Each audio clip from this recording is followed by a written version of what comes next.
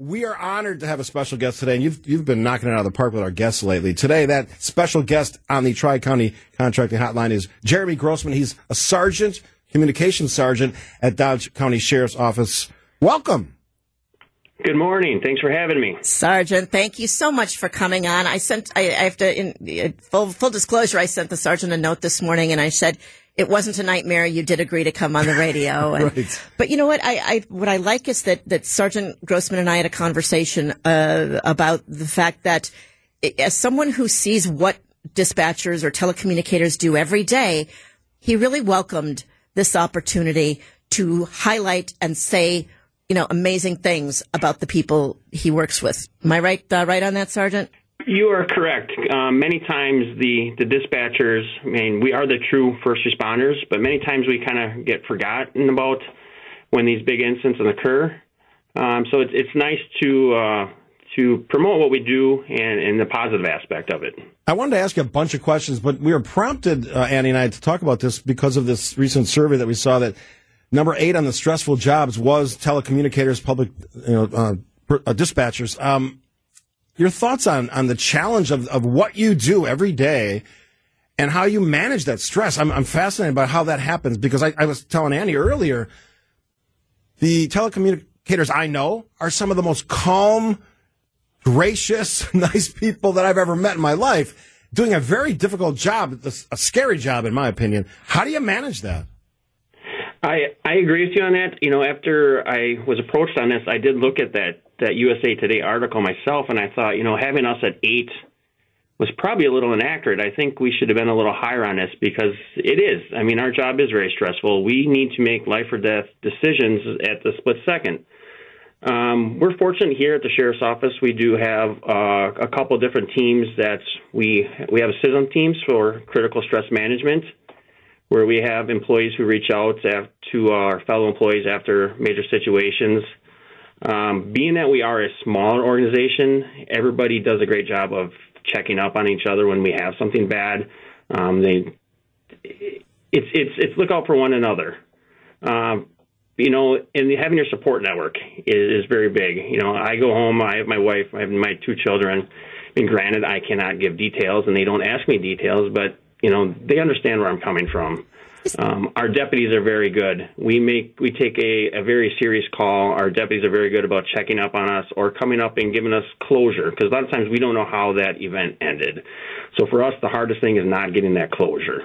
That's it. I was going to ask you, Sergeant, what happens after the large-scale incident is over? I know what almost everybody does on the scene, but what's happening back in the dispatch center after a critical incident? What are you guys, going through? What are you experiencing? I do love the idea that you get the closure, that someone comes back and says, "Hey, would you like to know how that turned out?"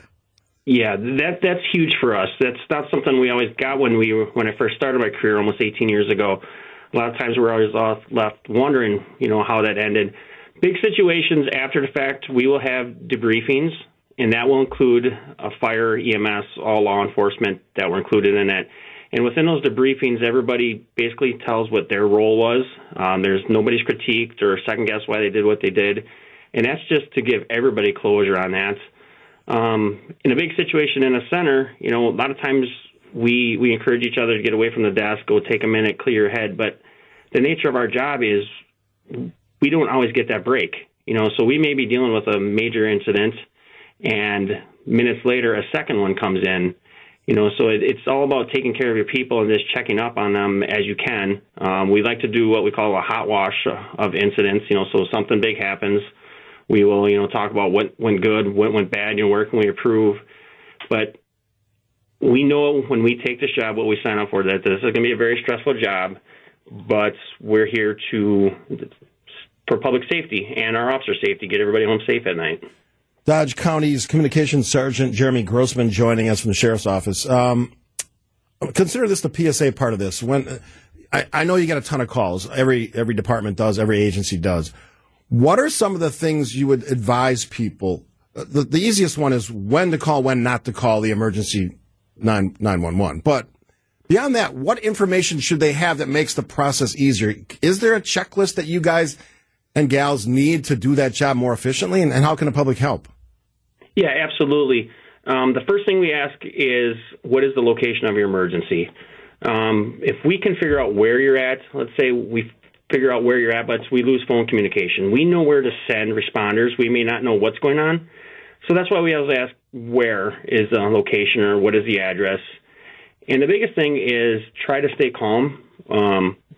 We're going to go through a series of questions, scripted questions that we're trying to get the appropriate information. And if our callers aren't calm, we may have to ask that question over and over to get that information, and that may delay response time.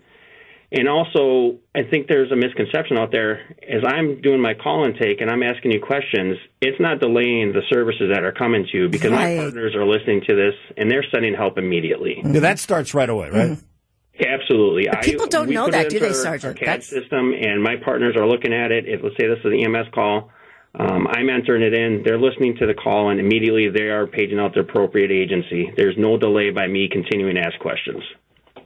Let's take a break. The other thing that happens real quick. That happens frequently right now is with these accidental 911 calls. We just ask that you stay on the line. It makes it much easier for us, because we're going to follow up with you if you hang up. No matter how fast you hang up, that call is going to come into our center. And we create a call for service. We call back. We do some digging to see who that number belongs to. But if you just stay on the line with us, it makes that process much shorter, much faster, and allows us to get to the next call. You can tell he really knows his job, because he wasn't letting this radio guy interrupt with his important point. So we are going to take a break here. No apologies. That was great information. He is the communications sergeant at Dodge County Sheriff's Office. We'll take a break. I got lots more. We want to ask you to stay, Jeremy. Make sure you stick around. I will stay. Absolutely. You'll rejoin us after the break right here on WTMJ.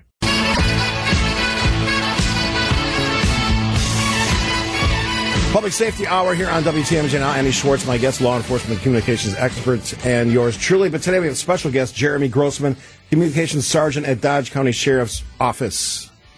Hey, Sergeant, I'm just wondering if you might be able to tell our audience a little bit. I remember sitting with the dispatchers a number of times when I was working for the Milwaukee Police Department, and I was just gobsmacked at how many things you have to pay attention to.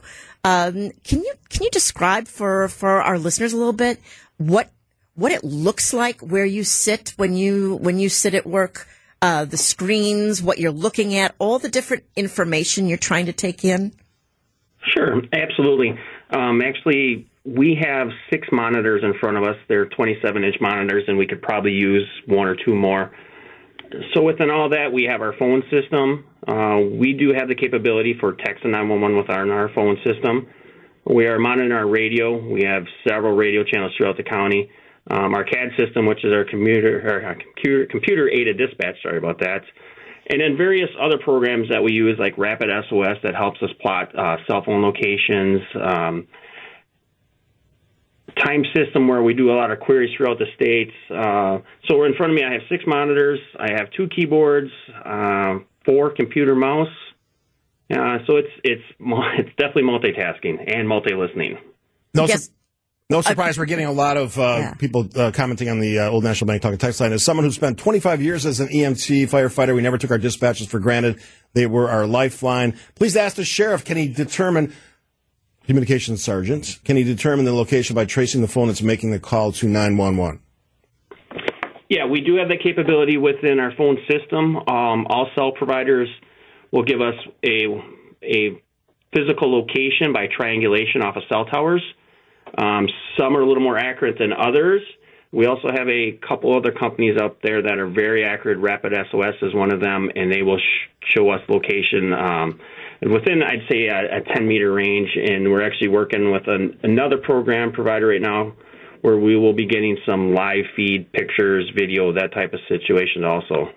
This is sort of a general question, and a couple texters asked it, but I also had it on my list. When to call emergency 911? I think we all think that everything's an emergency. Some people do. Is there some general advice you could give to the public that says, okay, this is what you should be calling 911 for? Maybe these are other non-emergency situations. Is there sort of a checklist? Well, absolutely. You know, everybody views 911 as life or death emergency, and absolutely that's correct. We get a lot of like traffic complaints where people will call non-emergency. Let's say we have a wrong way driver. We've been having that lately, or a very erratic driver that is close to causing accidents. In those situations, absolutely call 911. It's life or death safety right there. Unfortunately, we do get those ones where people just don't know what other number to call, so they call 911 when they shouldn't be using it, and we try to educate them then. Hey, Jeremy, you do know the number one 911 call in the city of Orlando dispatch center, yes? I do not. I'm assuming it's something related to Disney World. Directions to Disney World. That is the number one 911 call they get. And that is not appropriate. That makes my head come off when I think about that. You are correct. That is not appropriate. We do, and I'm not trying to make jokes here. When it becomes Thanksgiving time, we do get several calls wondering how long they should cook their turkeys. 4th of July, we get a lot of calls about when the fireworks are or the parades are. And that's our chance just to educate and let people know what it's for, and that we do have non-emergency number for that use. Sergeant, you know what? One of the things I'm watching is the big debate that we're having. A lot of the television stations are reporting on, the controversy over cameras, flock cameras, all that kind of, real-time crime stuff. And while the public may look at that one way, I think that people aren't often thinking about the value to being able to have that kind of monitoring in real time. That could really help you all in emergencies. Am I right? Correct. We do have flock. We access that quite frequently. And I was approached with that same question several times. And the one I like to ask back is, if your vehicle is stolen, would you like us to use that resource? Because there's a very good chance we can find out where that vehicle is in a short amount of time. So that does give us a great resource on crimes like that. How is the resources that you have? We hear often, and I've talked about it on my show a lot, that the challenge is workforce, not enough people. Is this a career field where people who are really interested in serving the public could test for, train for, be hired in a local community's public safety sector? Yeah, this is a very rewarding career. Like I said, I actually came from a computer background and started this career almost 18 years ago, not knowing this trip would take me to a radio station call in today. But one of our local technical colleges has started up a communications officer course. They used to offer it. It ended about 20 years ago. They started that back up. We will hire people that do not have experience and put them through our training program, which is approximately 16 weeks. Fire EMTs who have some of that basic knowledge are encouraged to apply also. That comes in handy in this field. But we will take the right candidate and put them through our training program and get them up to speed. It's a very rewarding career. For a young person or a parent of a young person who's maybe thinking about their child and what they might do with their life, are there certain coursework training they could do on their own before they ever make that commitment to be an EMT or a dispatcher or telecommunicator? Is there something that would be valuable in that learning and that education early on? Well, one of the things that we're very open with in our center is we encourage members of the public or fire and EMS to come sit in our center. Come in, observe what we do, hear some of the calls. We'll put a headset on you. You'll hear the radio traffic. You'll hear the calls. And some people walk in and see all those monitors that we just talked about and all those keyboards and say, yeah, this isn't for me. So, come in, take 4-8 hours and just witness the job. We've had a lot of people come in, even that started our training, and say, yeah, this isn't for me. That's the easiest step. We're open, come in and visit. Interesting. That's a great way to do it. Kind of do that little sit along, right, with the dispatchers. I appreciate that you said that, because boy, don't we have a lot of police and fire commissions and public officials in municipalities all over the state that really could benefit from that. People want to do the ride along, right? They want to go out on the streets and wear the vest and do that, but I think that sitting with the telecommunicators could really be a valuable piece in learning what that job entails. Absolutely. I agree with you 100%. We want to thank you for coming on. We are talking to Communications Sergeant at Dodge County Sheriff's Office. Already getting a lot of people saying you guys do a fantastic job out there. Jeramy Grossman, have a wonderful holiday season, and thanks for all the great work that you do. Thank you, and we appreciate the opportunity to speak with you folks. Sergeant, thank you so much, and big shout out, because I promised you we'd do it. Big shout out to the telecommunicators at the Dodge County Sheriff's Office. You guys are doing an amazing job. Sheriff Dale Schmidt, for voluntolding you to come and to come and chat with us. Tell him when he says to me, "Hey Annie, anytime we can ever do something, let me know." Tell him this is a great example of that, and we really appreciate you coming on, Sergeant. Thank you. Thank you. I appreciate you guys. Have a great day. Yeah, you too.